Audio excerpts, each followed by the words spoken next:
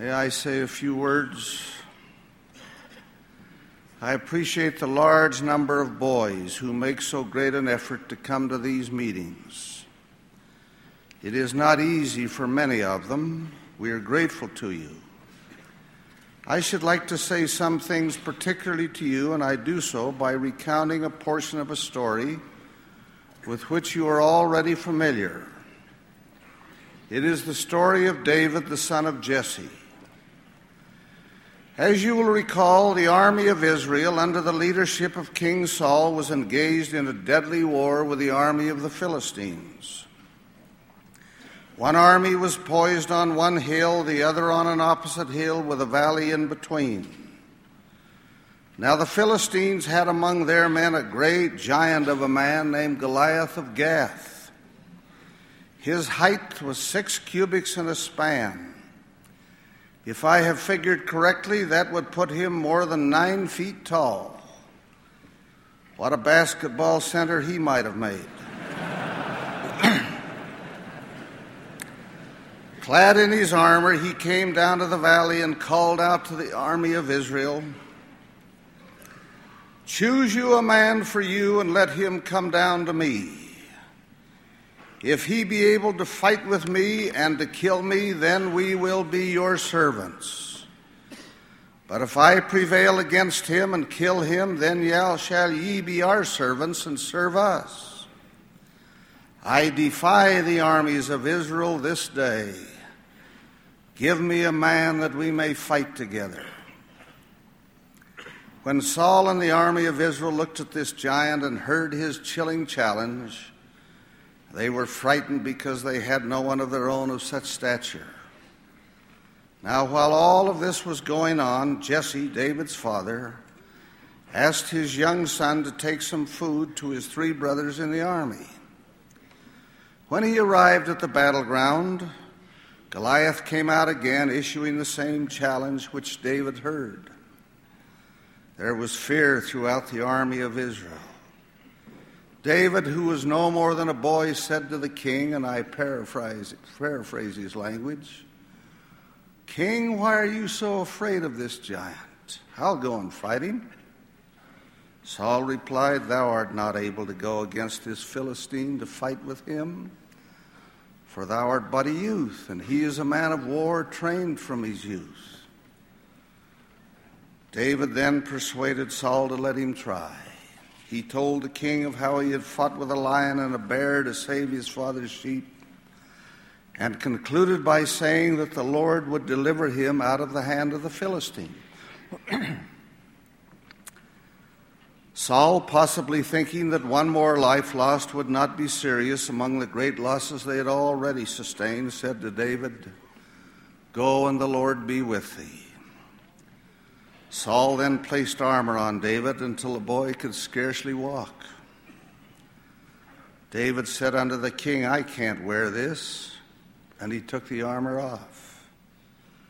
He then took his staff in his hand and chose him 5 smooth stones out of the brook and put them in a shepherd's bag which he had, and his sling was in his hand. This stripling of a boy, with only a slingshot and 5 stones, and without any armor other than the armor of faith, went down in the valley to face Goliath. And when the Philistine looked about him and saw David, he disdained him, for he was but a youth and ruddy and of a fair countenance. And the Philistine said unto David, "Am I a dog that thou comest to me with staves?" And Goliath swore at David, saying, "Come to me, and I'll give thy flesh unto the fowls of the air and to the beasts of the field." Then David spoke these great words, "Thou comest to me with a sword and with a spear and with a shield. But I come to thee in the name of the Lord of hosts, the God of the armies of Israel, whom thou hast defied. This day will the Lord deliver thee into mine hand, and I will smite thee, and take thine head from thee, and I will give the carcasses of the hosts of the Philistines this day to the fowls of the air and to the wild beasts of the earth, that all the earth may know that there is a God in Israel. That was brave talk for a boy who stood against a 9-foot giant. In anger, Goliath came at him. Then David, running toward the giant, put his hand in his bag and took thence a stone and slang it and smote the Philistine in his forehead, that the stone sunk into his forehead, and he fell upon his face to the earth. You know the rest of that story. I would like to bring it down into your own lives.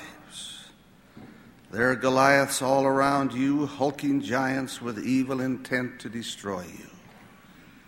These are not 9-foot tall men, but they are men and institutions that control attractive but evil things that may challenge and weaken and destroy you. Included in these are beer and other liquors and tobacco. Those who market these products would like to enslave you into the use of them.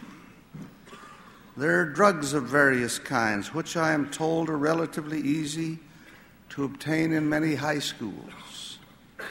For those who peddle them, this is a multi-million-dollar industry, a giant web of evil. There is pornography, seductive and interesting and inviting. It has become a giant industry, producing magazines, films, and other materials designed to take your money and lead you toward activities that would destroy you. The giants who are behind these efforts are formidable and skillful. They've gained vast experience in the war they are carrying on. They would like to ensnare you. It is almost impossible to entirely avoid their products, at least seeing them. You see these materials on all sides. But you need not fear if you have the slingshot of truth in your hands. You have been counseled and taught and advised. You have the stone of virtue and honor and integrity to use against these enemies who would like to conquer you. Insofar as you are concerned, you can hit them between the eyes, to use a figurative expression. You can triumph over them by disciplining yourselves to avoid them. You can say to the whole lot of them, as David said to Goliath, "Thou comest to me with a sword and with a spear and with a shield. But I come in the name of the Lord of hosts, the God of the armies of Israel, whom thou hast defied." Victory will be yours. There is not a boy within the sound of my voice who needs to succumb to any of these forces. You hold the priesthood of God. You are a son of God.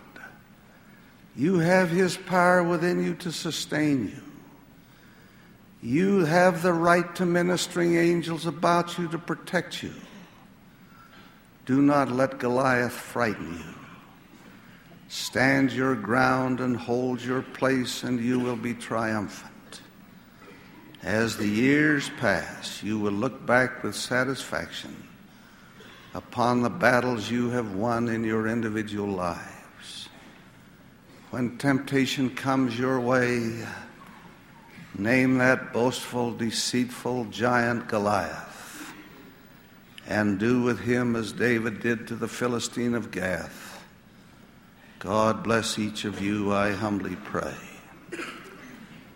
Now, for a few minutes, I'd like to go to another subject, particularly speaking to you older brethren.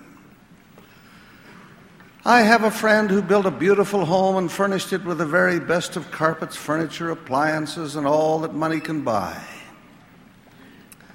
Within its walls, he kept his fine automobiles and his expensive jewelry. Then, fearful of intruders who might enter and rob him, he had installed expensive deadbolt locks so that he had to use a key to get out as well as to get in. He put bars on the windows and doors and was like a prisoner looking out of his own home as one might do out of a jail. He installed costly electronic surveillance devices to turn on lights and set off sirens should any unwelcome individual enter.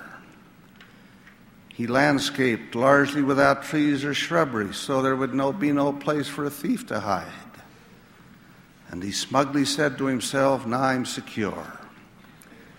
But what he did not realize is that neither bars nor deadbolts, neither lights nor sirens, nor anything of the kind would have the slightest effect on intruders of another variety who could destroy the lives of his children, to spoil the marriage which had been the source of his happiness over many years, bind him with cords of meanness and bitterness and hate toward those he had once loved, and lock him in a dungeon cell of despair and misery. Brethren, I spend much time listening to the tales of unhappy people. As a percentage of the entire membership of the church, they constitute a relatively small number, but there are too many, and every case is a tragedy. With few exceptions, it would appear that the husband and the father is the chief offender, on whom the intruders of sin and selfishness take their greatest toll. I know it is an old subject and one that has been dealt with much, but I repeat it again. Guard your homes. How foolish it seems to install bars and bolts and electronic devices against thieves and molesters, while more insidious intruders come in as invited guests. I say to you what I said to the boys: avoid pornography as you would a plague. I recall an assignment some years back to restore the blessings of a man who'd been excommunicated from the church because of his sins. He came to my office with his wife. I spoke with him individually. I asked him how it all began. He had held a responsible position in the church. He was a professional man with high responsibility in the community. His trouble began, he said, when he picked up a pornographic magazine to read on a plane. It intrigued him. It appealed to him. He found himself buying more of these things. Then he sought out movies which titillated him and excited him. Knowing that his wife would be a party to none of this, he went alone. He found occasion to leave town and go to other cities where he could more easily indulge his desires. He then found excuses to stay late at his office and asked his secretary to stay with him. One thing led to another until he succumbed. With tears rolling down his cheeks, he sat across the desk and cursed the day he had read that first magazine. He spoke of his love for the wife who had forgiven him and remained true to him. He spoke of his love for his children who had been shamed and embarrassed by his actions. He told of the hell through which he had walked for some 4 years from the time of his excommunication. He spoke of his love for the church and of his desire to enjoy again its full blessings.